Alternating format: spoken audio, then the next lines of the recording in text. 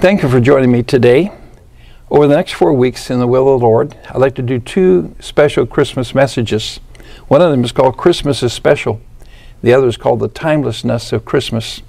What's our point in doing that on our channel Bible, Truth, and Prophecy Now? Well, in these messages, I want to show you that God had a wonderful plan. You see, His plan was to bring about a special birth for a very special need, to give us a very special salvation. And among the things that we're going to look at is, first of all, the importance of the virgin birth, the parents and the lineage of Jesus Christ in an earthly way, let alone in a heavenly way. And then why were swaddling clothes so important, and how does it relate to the fact that really Christmas, the Nativity, ought to be celebrated in the cave? We're going to cover those subjects. You know, so often we think that Christmas is just for children. But here's what I find. Every year I learn something new about Christmas, and I hope you will too. But most of all, I hope that you'll learn that the importance of Christmas is to receive Christ, the gift, the unspeakable gift that God gave to us. Join me on part one of our lesson today, Christmas is Special.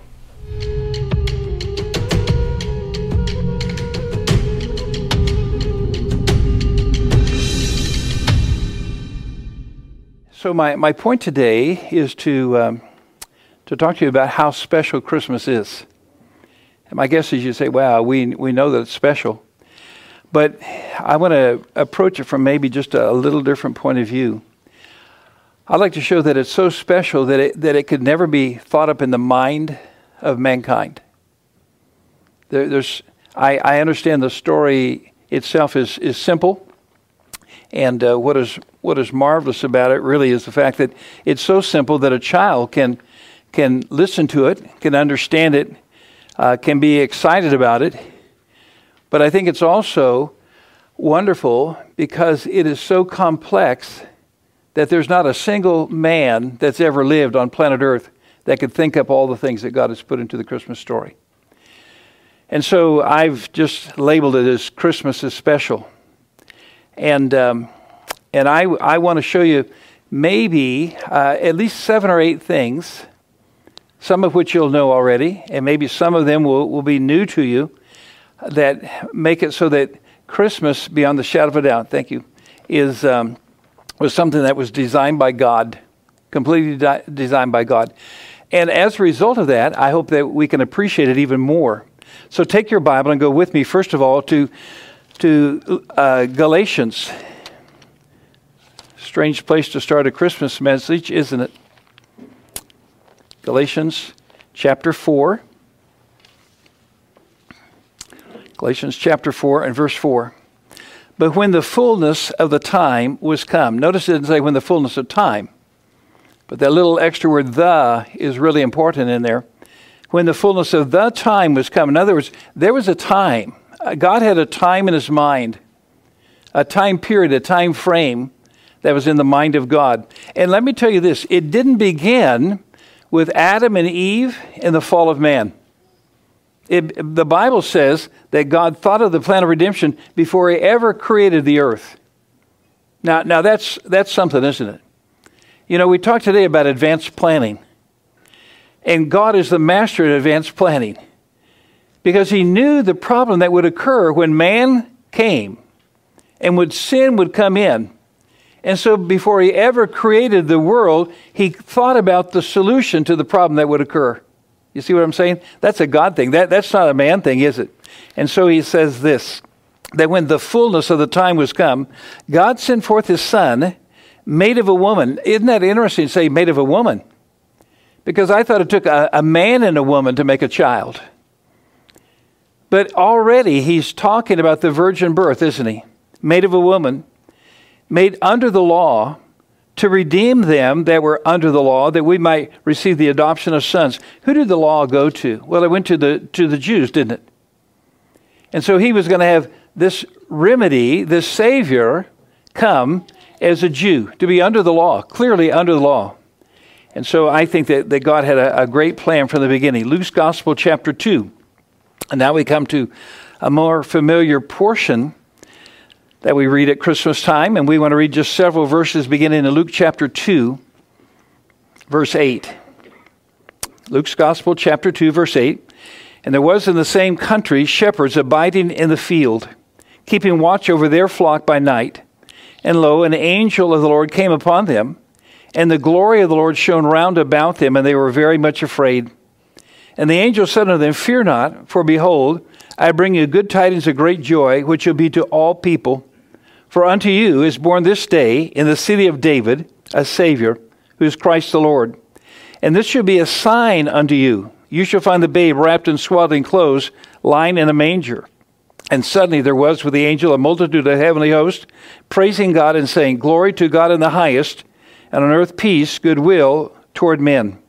And it came to pass, as the angels were gone away from them into heaven, the shepherds said one to another, Let us now go unto Bethlehem, and see this thing which has come to pass, which the Lord hath made known unto us. And they came with haste, and found Mary and Joseph and the babe lying in the manger. And when they had seen it, they made known abroad the saying which was told them concerning this child. Wonderful story, isn't it? And so as we come to this particular passage, there's some things that I think would be worthwhile. Number one, I think that God, it's a special purpose. And a special purpose for several reasons, but here's one of them. This is the only way to fulfill God's plan and God's promise to all mankind. You see, God made a promise, and that promise occurred after Adam and Eve fell in sin. And no sooner had sin occurred than God said, you know what, I'm going to have a plan so you can be redeemed back.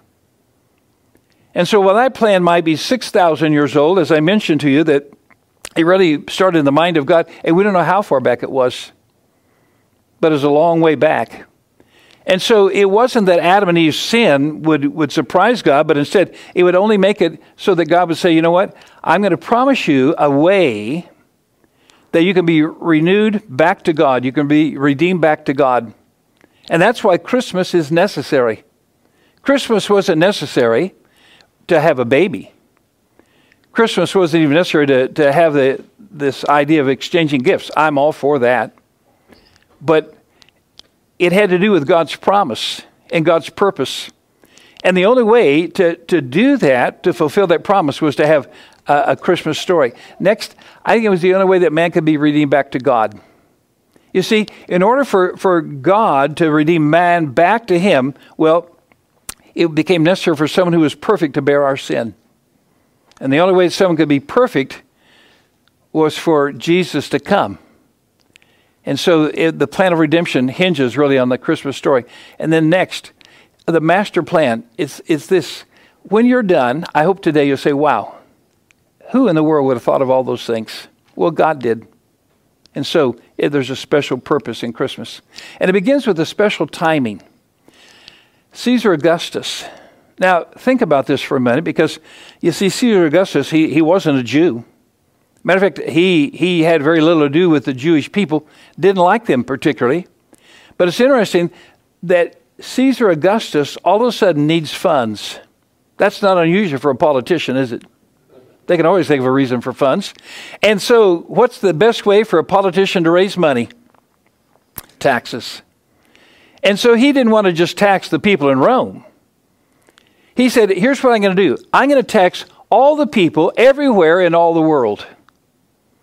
But someone always gets out of taxes. There's always a way to cheat the IRS. And so he said, here's what I'm going to do. I'm going to make it so that you've got to be registered, and you've got to go right back to your own city, and every person has got to be registered from their own city. Wow, quite a scheme. He could probably run well in our modern political system, couldn't he? And think about the timing of that for God to allow him to run out of money in his government. And then think about the timing of the fact that, remember, God visited Mary and Joseph and said, you're going to have a child. And this child is not going to be from a physical union between Mary and Joseph. They had not had a physical union at that time. But it said that the Bible is very clear that this child would be born of the Spirit of God. And for the timing of 9 months to be exactly when the tax was due, that's pretty good timing, wouldn't you say? And then think about this in terms of special timing. Can you imagine, ladies, can you imagine when you're 9 months pregnant, making a journey of 90 miles? Now someone said, well, she probably wasn't on a donkey. Okay, then ride the camel, or ride the dog, or ride the cart, or ride a bicycle, or walk for 90 miles when you're 9 months pregnant. That'd be a real treat, wouldn't it? And so the timing is unique. For taxes to be needed, for taxes to be declared for all the world, and then for Mary and Joseph to go at just the time when the baby's due date is. Perfect timing. Special location. How does God fulfill a promise that he would be a Nazarite? He would be born in the village of Nazareth, or he would live in the village of Nazareth, but he would be born in Bethlehem. Now that's pretty neat of God, isn't it? And so what does he do? Well, it's interesting because, and we've looked at this in detail before. I'm not going to spend a lot of time on it, but what's interesting is that both Mary and Joseph are of David's house. And I think that's important because, you see, the Bible said that the Redeemer would come as part of the human race, so it would be human born. Next, it would be of the seed of David. And so if it's of the seed of David, then the registration would have to be Bethlehem. And so here's the lineage. In Matthew 1, it gives the lineage of Joseph. And in Luke 3, it gives the lineage of Mary. Both would qualify him because it would be of the house of David.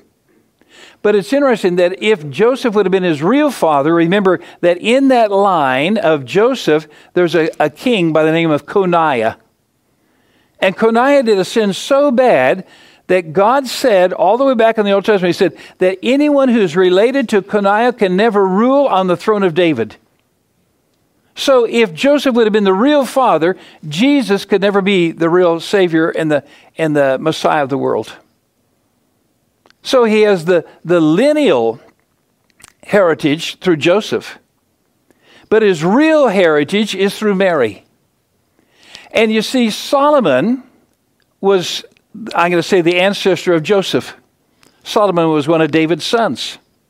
And that line was cursed. And if Joseph would have been the real father, that line was cursed. Jesus could have never accomplished what God wanted him to do. But guess what? Virgin born. And so now he's on the lineage that's Mary's side, and that son is Nathan. And under Nathan, there was no curse. And so Jesus became a perfect remedy for God's plan. Both of the house of David, the location could be firmly established as Bethlehem. There's another aspect of this that I think is so important because, see, not only was it a special time in a special location, but I like the fact that it was a special place. And I say that because Bethlehem is really a pretty important part of the Christmas story, isn't it? Matter of fact, I think it's very unique because can you imagine guessing? And the reason I say guessing or predicting might be a better word for it, because all the way back in the book of Micah, chapter 4 and chapter 5, it talks about how that the Messiah would be born in Bethlehem. It was so important to the whole Christmas story that remember that when the wise men came to Herod, and they said, as we've studied things, we know that a king has been born. And we want to worship the king. And Herod became jealous of a baby. Now it's hard to believe that a full-fledged, powerful king could be jealous and intimidated by a baby, but Herod was. And so remember that he begins to do a little investigation. And it says in Matthew chapter 2, it says that when the question was asked, okay, where will this Messiah be born? And Matthew is real clear that he went to the chief priests and the scribes, and they knew beyond a shadow of a doubt that the Messiah would have to be born in Bethlehem Ephrath. Isn't that great? In other words, it wasn't a puzzle just put together the last minute. Now, why is that so important? Well, several reasons. Number one, Bethlehem was known for sheep and for shepherds. Here's Jerusalem, and it's a big city. And south of Jerusalem is Bethlehem. Maybe 3 miles, maybe 5 miles in those days because the cities weren't so big, but not too far away. And it was known for sheep and shepherds, and you know that for a fact because remember what David's occupation was before he was king? He was a shepherd. And even when King Saul was hunting David, remember that David had a tremendous advantage because he knew the hillside. He knew where the oasis of En-Gedi was. He knew where the caves were. And when Saul would come and try to find him, well, David could spring on him and surprise him on several occasions. Why? Because David was a shepherd and David's hometown was Bethlehem. But it's also interesting because, you see, King David, that's about 1,000 years before Jesus was born. And Micah, about 700 or 800 years before Jesus is born, makes mention of these facts. And the facts are so emphatically documented that it could never be an accident. Let's do this. I'm going to go to Genesis 35. And so now we're going to go back not just 1,000 years before Christ was born. Let's go up about 2,500 years before he's born. But let's begin the Christmas story in Genesis chapter 35. And some of you have looked at this with me before, but I think it's wonderful and it's amazing, and I think it will help us appreciate the specialness of Christmas. Genesis chapter 35. And it looks like a story just completely unrelated until you find the exact location. Genesis 35, verse 16. And that's Jacob and his whole entourage, his whole family. They journeyed from Bethel, and there was but a little way to come to Ephrath, and Rachel travailed, and she had hard labor. Now remember, Rachel was one of the 4 wives of Jacob.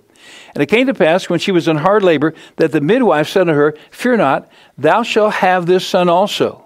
And it came to pass, as her soul was in departing, for she died, that she called his name Benoni. But his father called him Benjamin. It's quite a story. Because you see, when she says his name, she says, son of my sorrow. And the father says, no, I'm going to name him Benjamin, and Benjamin was the son of my right hand. But it's interesting because at this particular place, there's a death and a birth associated together. And based on what it says, we know that it was at Ephrath. You see, the reason why this word Ephrath is important is because there's more than one Bethlehem. Matter of fact, I used to think there was only 2 Bethlehems. Now I found out that there's at least 4 Bethlehems in Israel, because it means house of bread. And so it wasn't uncommon to have people call this little village House of Bread. Why? Because they were a farming community. They produced wheat and barley. And so Ephrath makes it so there's only one particular Bethlehem that would be in question here. Verse 19, and Rachel died and was buried in the way to Ephrath, which is Bethlehem. So no one can say that this is not taking place in Ephrath, Bethlehem. We know which one. And then it goes a step further. And Jacob set up a pillar upon her grave. And this is the pillar of Rachel's grave unto this day. And Israel journeyed and spread his tent beyond the tower of Edar. Now we're going to stop there, because to spread his tent beyond the tower, and that's the word Megdal, Edar, the tower of the sheep, or the sheep's tower, shepherd's tower. Megdal, Edar. And it's interesting because now I want you to turn over to Micah, Micah chapter 4.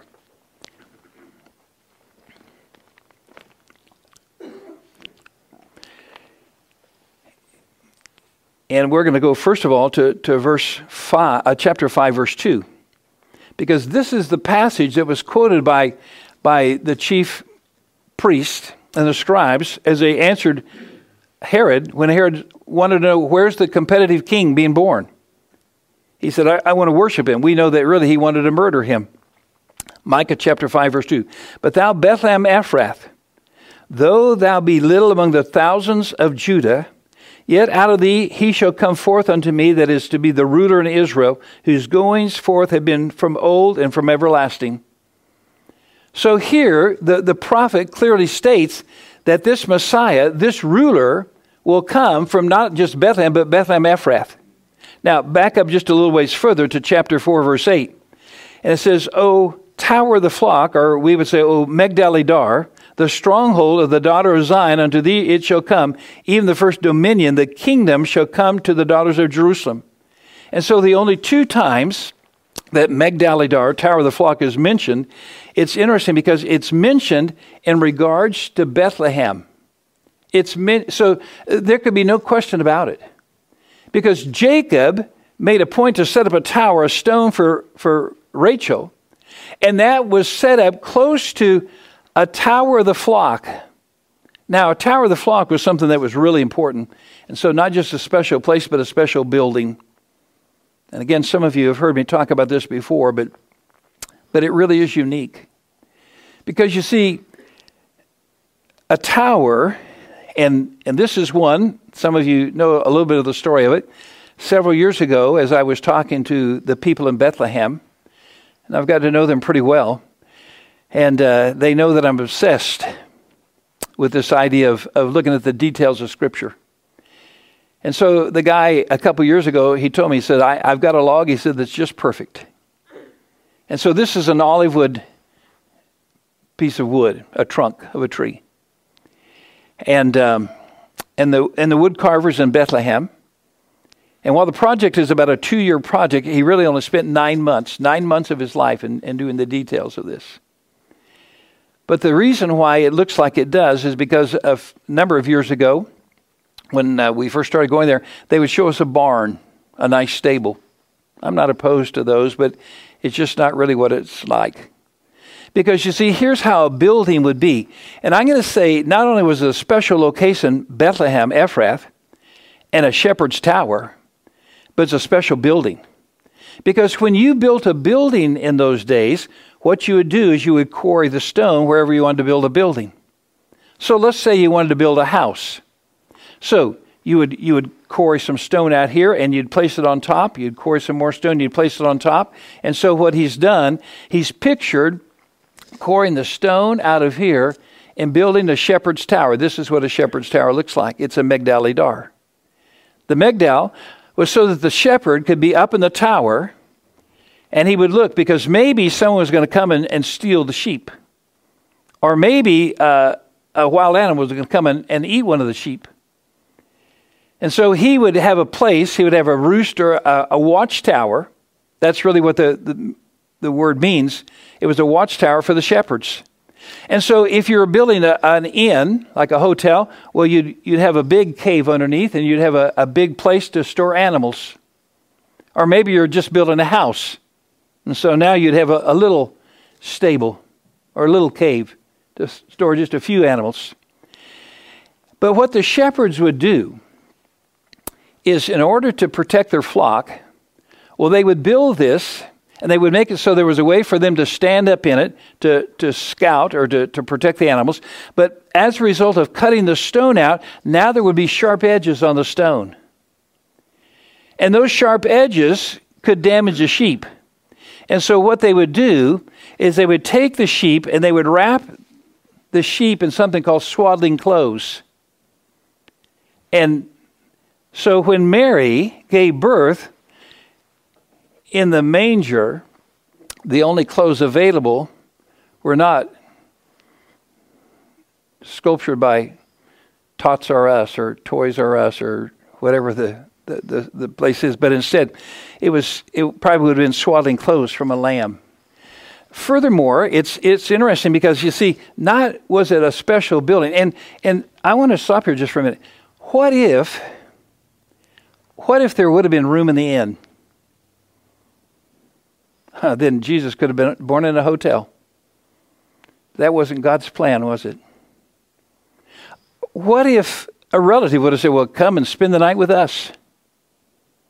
No, you know what? God designed the plan so that the Savior of the universe would be born in the most humble setting he could possibly be born in.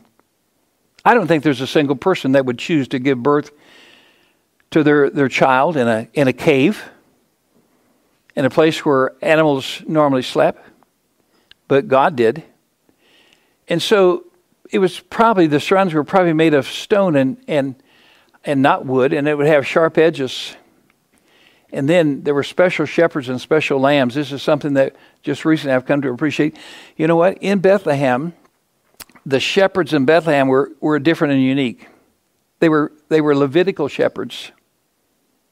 They were priest shepherds. They were actually priests who were doing shepherd work because on special feast days, there weren't enough sheep in Bethlehem, in Jerusalem, sorry. because Jerusalem would be a big city and they would need hundreds, maybe thousands of lambs. And so it was so important that shepherds who were priests, or priests became shepherds, so that they could go down and they could help groom and raise Passover lambs. Now, a Passover lamb was incredible, because a Passover lamb, remember, a lamb had to be perfect, no spot, no blemish.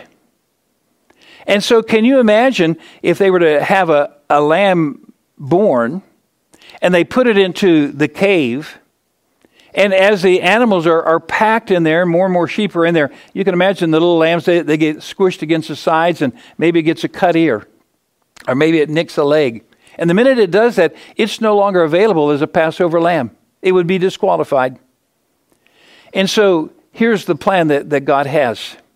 He says to the shepherds, not probably any shepherd, I think he went to the priestly shepherds, the Levitical shepherds. You want to know why? Because he said, this is going to be a sign unto you. I don't know that it would have been a sign to everybody. I'm a city boy. I don't know that it would have caught my attention. And maybe even others all around Jerusalem, it wouldn't have caught their attention. But Levitical priest shepherds, they would know. Because that was their habit. Their habit was to take that baby and to wrap that baby in sheep's clothing. And then it says to lie that baby in a manger. And I like it because you see Jesus, well, the real truth is he was the real Passover lamb, wasn't he? And so here's Mary. And instead of wrapping that child in fancy children's clothes, well, she wrapped that child up in clothes probably that would have been suitable for a little lamb. And then she's going to lay that lamb not in a wooden manger, but probably in a stone manger. Because you see, those little lambs that were to be protected sometimes after they were born, well, they would have to be placed into a manger, and the manger was a food trough. And the food trough was made out of stone too. You see, God says, okay, I'm going to do this. And so he doesn't call just random people, but he calls shepherds. Now, the Bible says that shepherds were often despised by people. The Egyptians despised shepherds. Joseph was even afraid to admit that his family were shepherds. But remember, God has a special place for shepherds. He calls Jesus the Good Shepherd. And he goes to the priestly shepherds. He says, I'm going to show you a sign. I want you to go, and you're going to find a baby, and the baby's going to be unique because the baby's going to be wrapped in clothes that you normally wrap a lamb in. And then that baby's going to be lying in a manger. He's going to be laying in a feed trough made out of stone. You see, only two things were ever wrapped in swaddling clothes. Number one, Passover lambs. And Jesus was the Passover lamb, wasn't he? And next, people who were dead. And Jesus was born to die. In both ways, it's quite a special sign, isn't it? And so, special shepherds, special lambs. If you would like to ask a question of Dr. Lindsted and or Bible Truth and Prophecy, please email us at the Bible Truth and Prophecy, or BTIP as we call it, email address. That's BibleTipNow@gmail.com. BibleTipnow@gmail.com. We look forward to hearing from you.